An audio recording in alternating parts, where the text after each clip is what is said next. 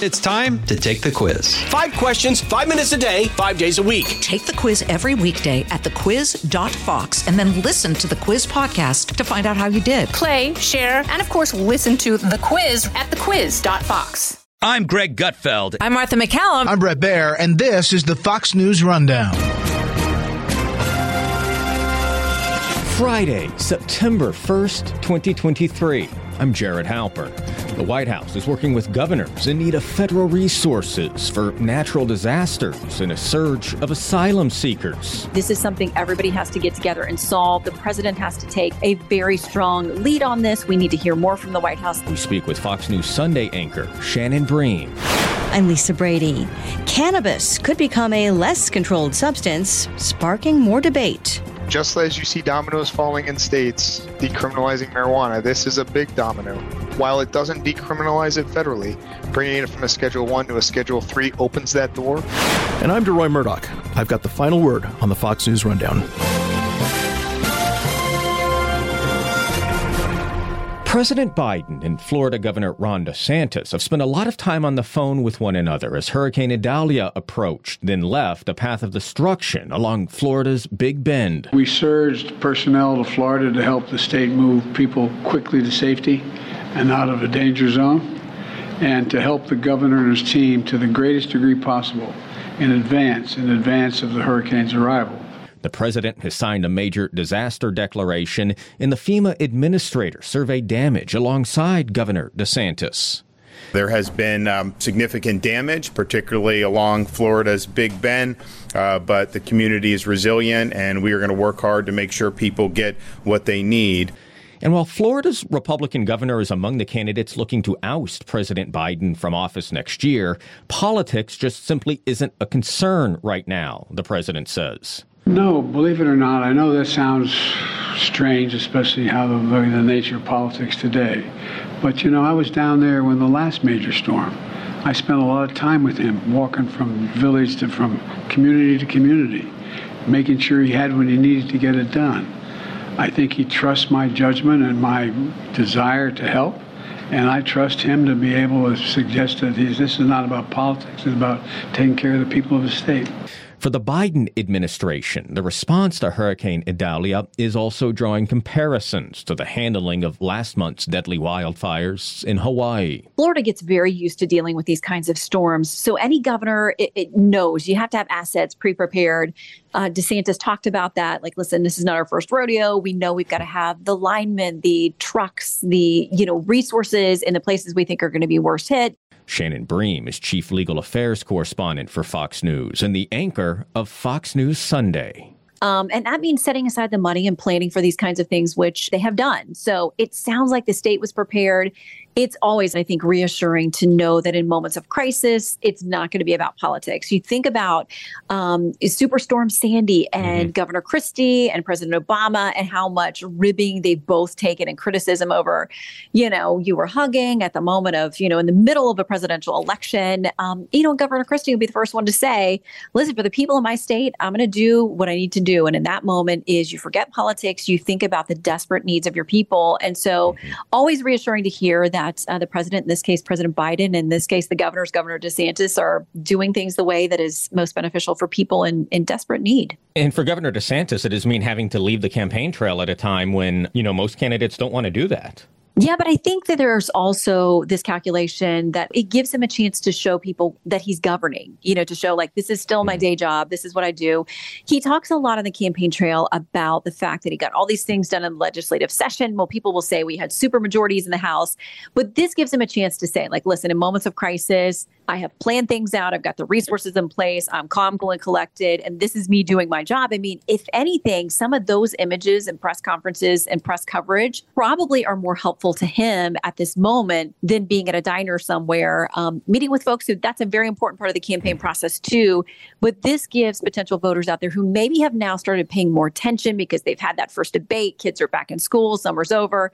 To see him actually doing what he does and what he, argues he would be the best at doing at the federal level. Let's talk about another governor, Governor Kathy Hochul of New York, here at the White House this week, talking to the administration about the crisis going on in her state and in New York City over how to house and shelter these migrants. What does that tell you about how that issue is now developing? And does that change perhaps the response or change the strategy for the Biden administration?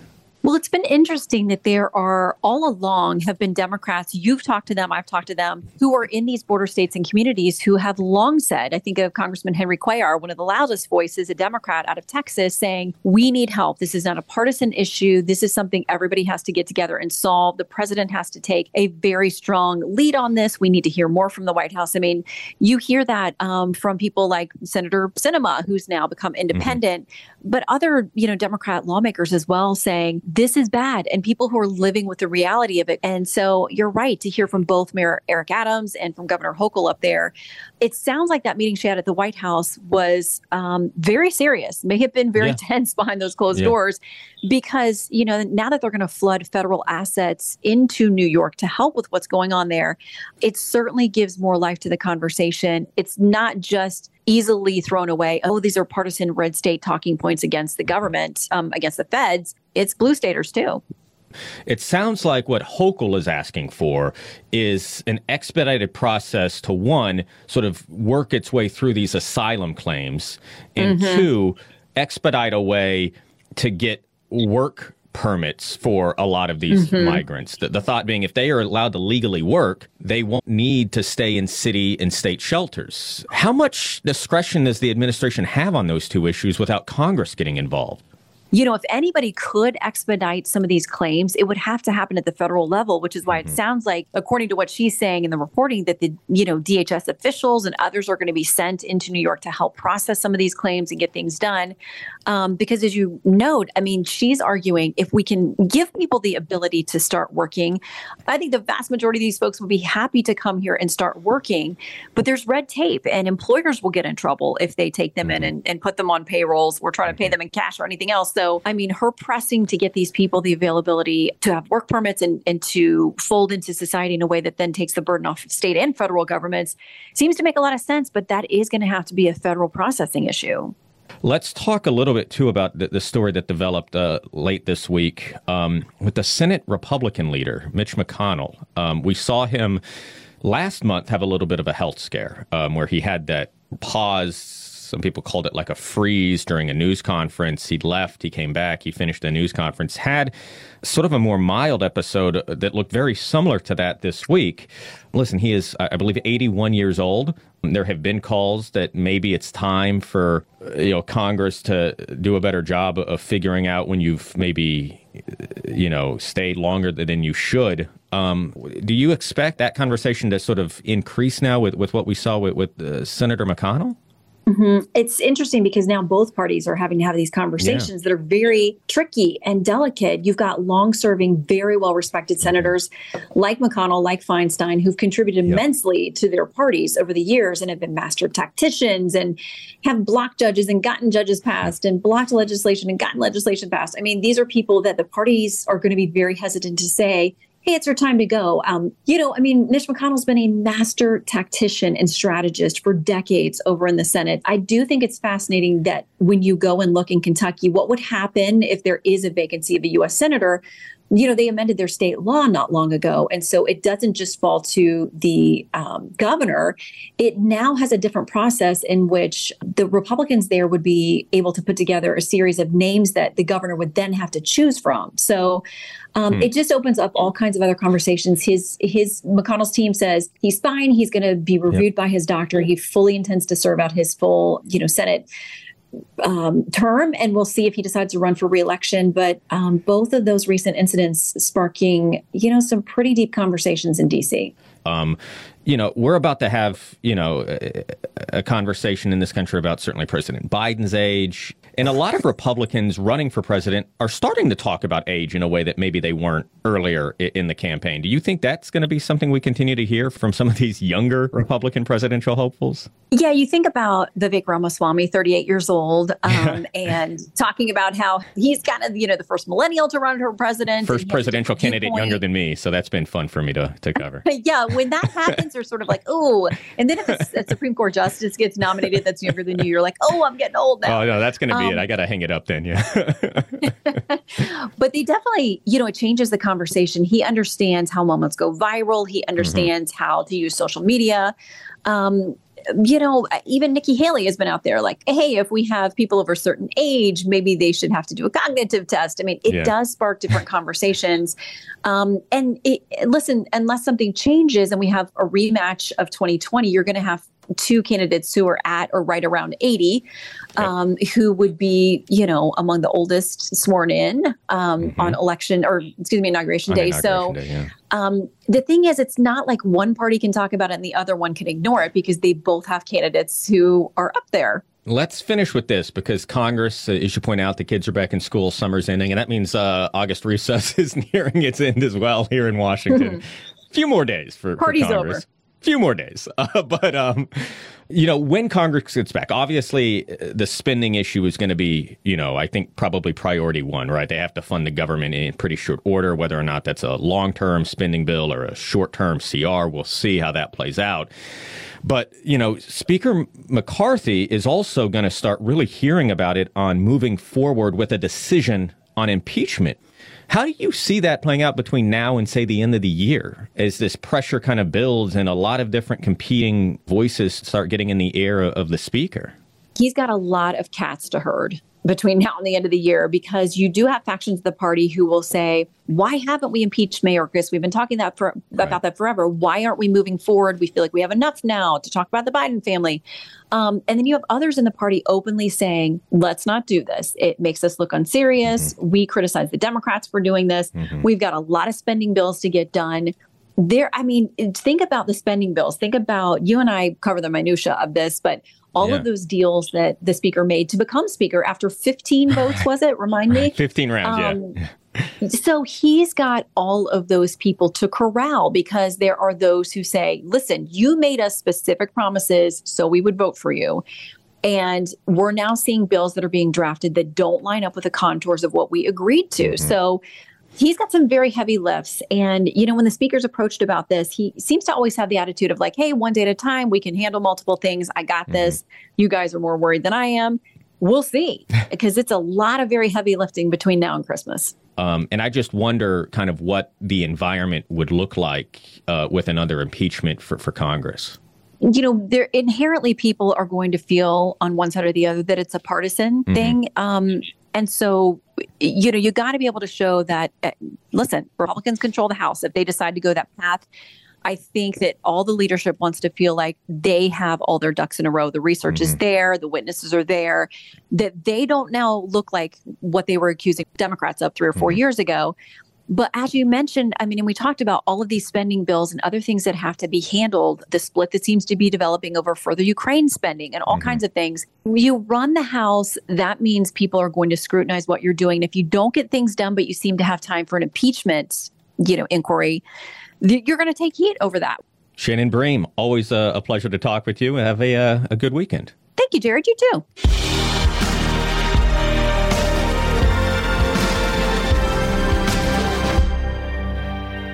Hey, it's Clay Travis. Join me for Outkick the Show as we dive deep into a mix of topics. New episodes available Monday to Friday on your favorite podcast platform and watch directly on outkick.com/watch.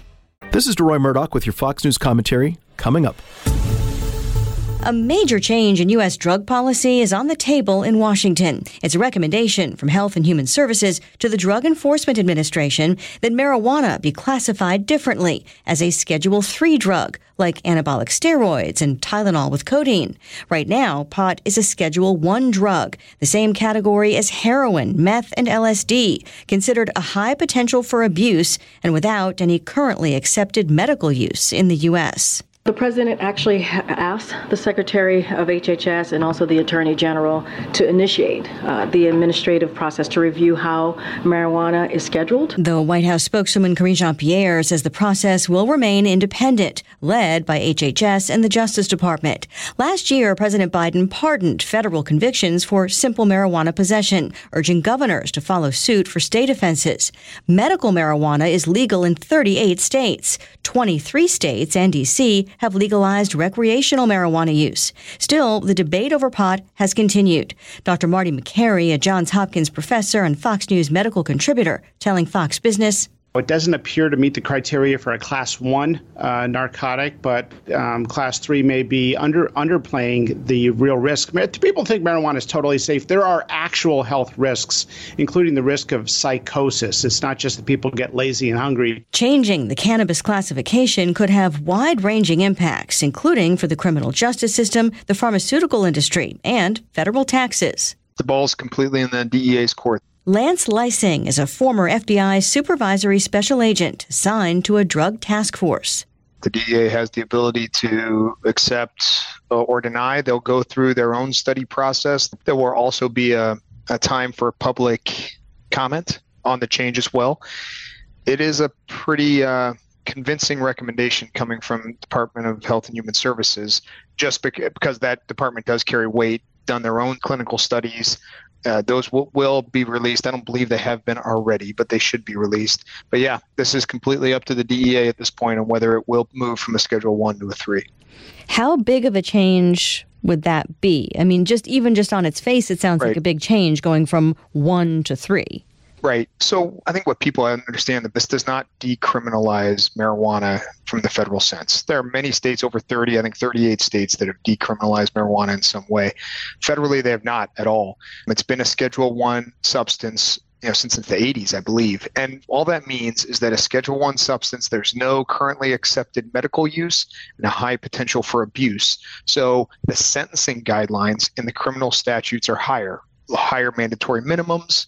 It's more serious of a crime. As you go down in Schedule 2 drugs and then Schedule 3 drugs, which marijuana is supposed to be, it still remains criminal. All those drugs are still criminal to traffic and possess, but the sentencing guidelines are less. So from a Schedule 1 to a Schedule 3, it drops almost in half. I think the mandatory minimum for a Schedule 1 is 20 years with trafficking, and it goes down to 10, I believe, for a Schedule 3. So it's still criminal. It just reduces that criminal charge. And one of the ancillary effects is that it probably reduces the priority in law enforcement agency to investigate it. If they've got the option to investigate a Schedule 1 substance trafficking, they're probably going to do that over a Schedule 3. Right, because as an example, Schedule 1, we're talking like heroin and LSD, and then Schedule 3, You're talking, testosterone, anabolic steroids. Has pot ever gotten this close to having a change in classification that you know of? Not since, the 80s, but the war on drugs and then the increase in resources placed towards the fight against marijuana. So, and DEA has historically been very against changing the schedule on marijuana. So this will be an interesting decision by the DEA. The Department of Health and Human Services recommendation carries some weight. That was recommended by President Biden for them to do that analysis. So there is some of this coming from the White House as well. And it'll be interesting to see how the DEA decides ultimately. From your perspective, working with the FBI in the past, has there been a lot of talk about this possibly happening in law enforcement circles? Is this something that, the prevailing thinking is this would not be a good thing? Or is it just the opposite, that they would rather spend resources with the FBI, with the DEA, these types of federal law enforcement agencies on other things and not so much on pot anymore, since it is legal either for medical or recreational use in about half the country now? That's a really good question. So law enforcement agencies are always facing the problem of limited resources. So where do you prioritize your resources? You want to hit the most serious crimes, right? You want to protect citizens as best you can and keep them safe. So usually the violent offenses take priority. And in the drug cases, the violent drug offenders will take priority. And the worst of the worst types of drugs, the fentanyl type of drugs, the heroin, the meth, those type of things that cause a lot of violence and a lot of death in the abuse side of it. So, and they've also been facing a continual decriminalization at the state law. A lot of these drug squads, the drug squad I worked on was a drug task force. So you have state and local investigators paired up with federal investigators. And in a lot of states, we've got a conflict there, and state laws don't criminalize marijuana, federal does.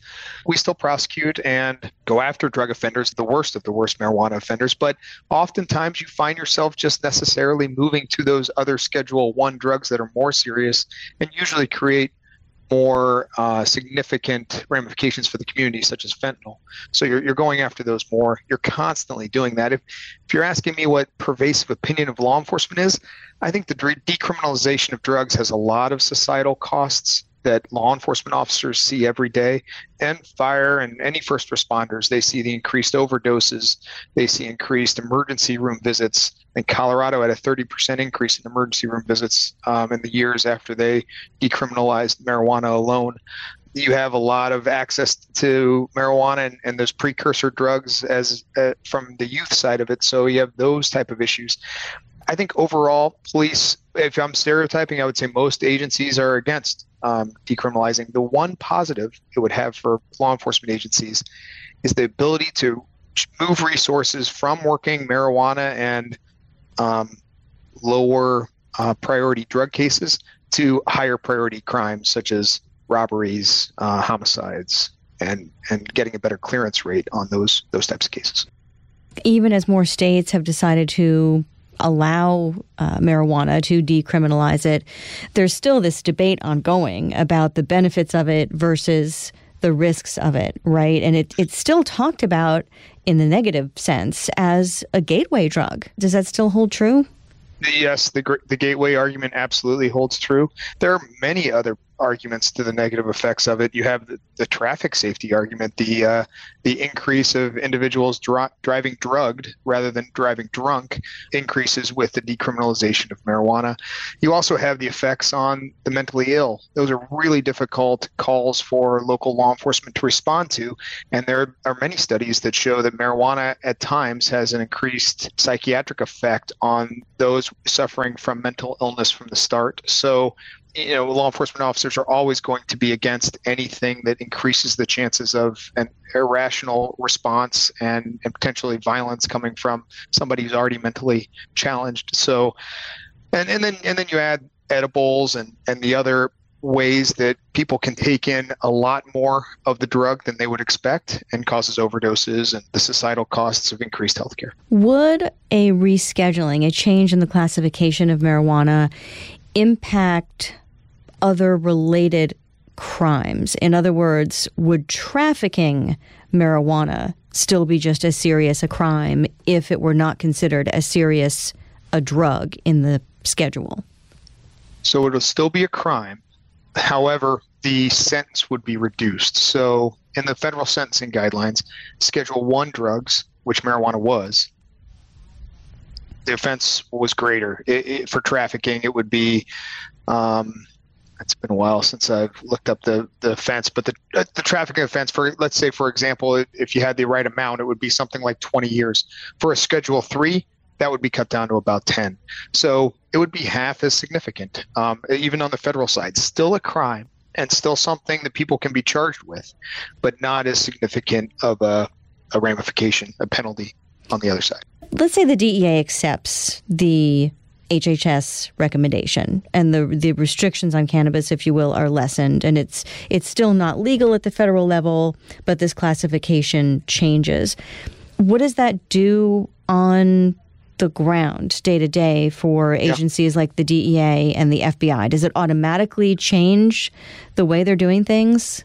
One thing it changes, if you're talking about the administrative side of like the DEA or even the FDA, so it's going to change some things immediately. One, it would give a lot more access to marijuana for researchers and studies. That's something that researchers and groups that study the effects on marijuana have always complained about as a Schedule 1 substance. It was very difficult for them to get through the red tape to get access to it legally and be able to study it. That would change. If it's down to a Schedule 3, it would make it a lot easier.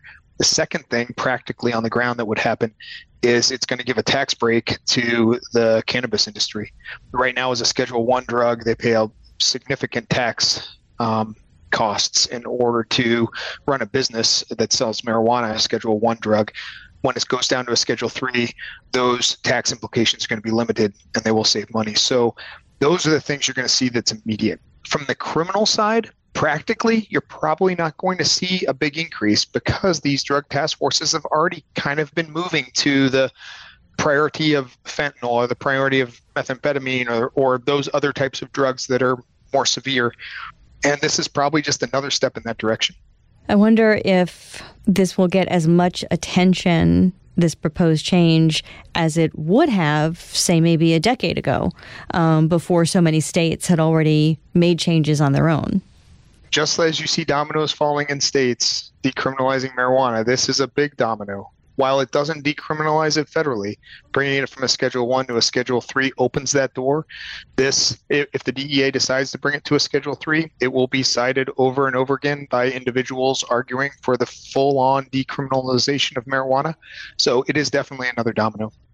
Are you worried about full decriminalization, about marijuana possibly being legal nationwide in America? It worries me. It worries me for the societal costs, I think, more than the criminal penalties. Part of me likes the idea of less violent offenders in jail. I know how difficult it is even to get jail time for a violent offender. So reducing the number that are waiting, that the jails can accept, and we can only put the most serious of the serious offenders in there. I like that idea. However, the societal costs scare me. I mean, we all have kids. We all see them growing up in our society, and we're worried about what they're going to prioritize and what kind of risks are out there. And to me, this adds yet one more risk that the government's turning a blind eye to. Lance Leising, former FBI supervisory special agent, thank you so much for your time. Thank you, Lisa.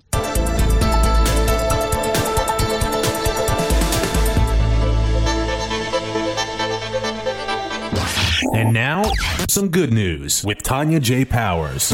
Ever lost something important and thought, well, I guess I'll never see that again?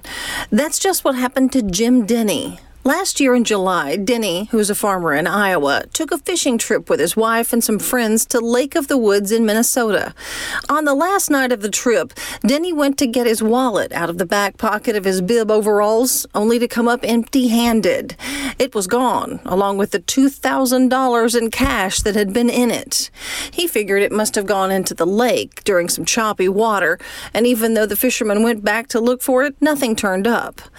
Devastated and broke, Denny says he accepted that his wallet and money were somewhere at the bottom of the lake, which has an average depth of 27 feet, but gets to more than 200 feet deep in some parts. Nearly a year later, Denny was sitting in a Walmart parking lot when he got a call from a rancher he'd hauled cattle for. She wanted to know if he'd been on any fishing trips recently. Contacts were made, and Denny got the news that a Minnesota boy had reeled in his wallet while fishing and that he wanted to return it. Connor Halsa had been fishing over the July 4th weekend this year, nearly a year after the wallet went missing, and he hooked it while fishing for walleye. He and his family tracked Denny down and made plans to return the wallet, slimy cash and all. Denny wanted to thank them in person and drove 8 hours to take them all out to dinner. He also brought Connor a gift, a cooler with his name and a picture of a fish on it. Denny says the act of kindness reminded him that there are still good people in the world, and he calls Connor top of the line. Tanya J. Powers, Fox News.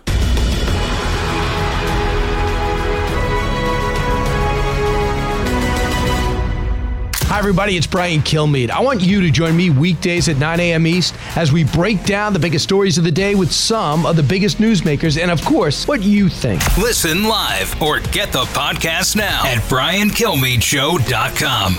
Subscribe to this podcast at FoxNewsPodcasts.com.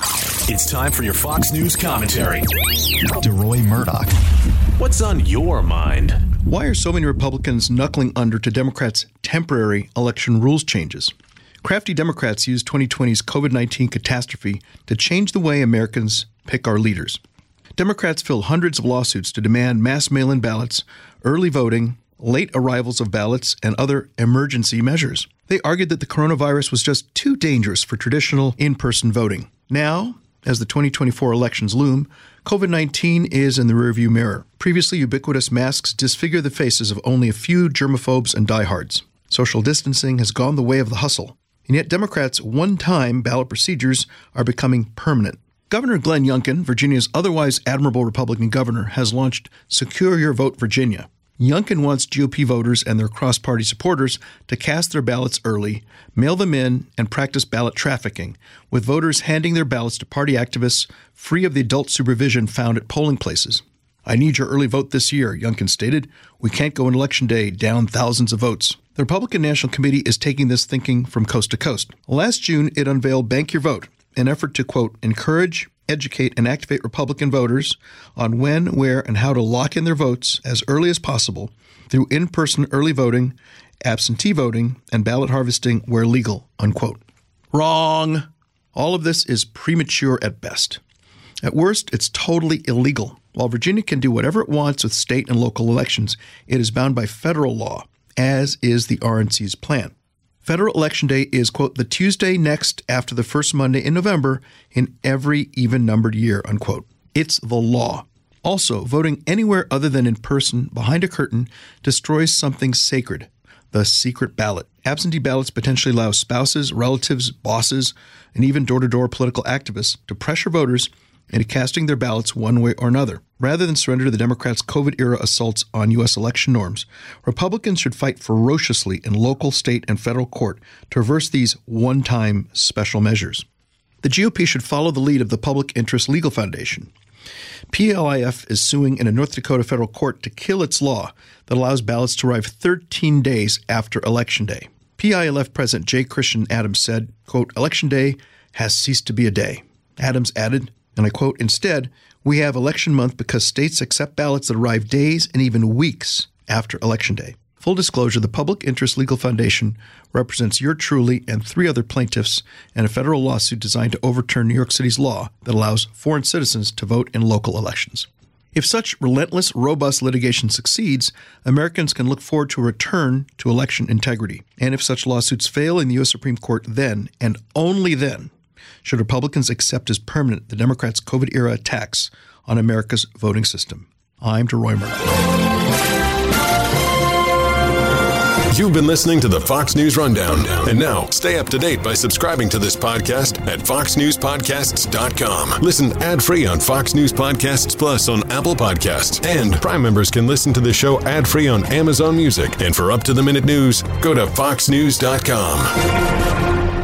From the Fox News Podcasts Network, subscribe and listen to the Trey Gowdy Podcast. Former federal prosecutor and 4-term U.S. Congressman from South Carolina brings you a one-of-a-kind podcast. Subscribe and listen now by going to foxnewspodcasts.com. Hi, everybody. It's Brian Kilmeade. I want you to join me weekdays at 9 a.m. East as we break down the biggest stories of the day with some of the biggest newsmakers and, of course, what you think. Listen live or get the podcast now at BrianKilmeadeShow.com.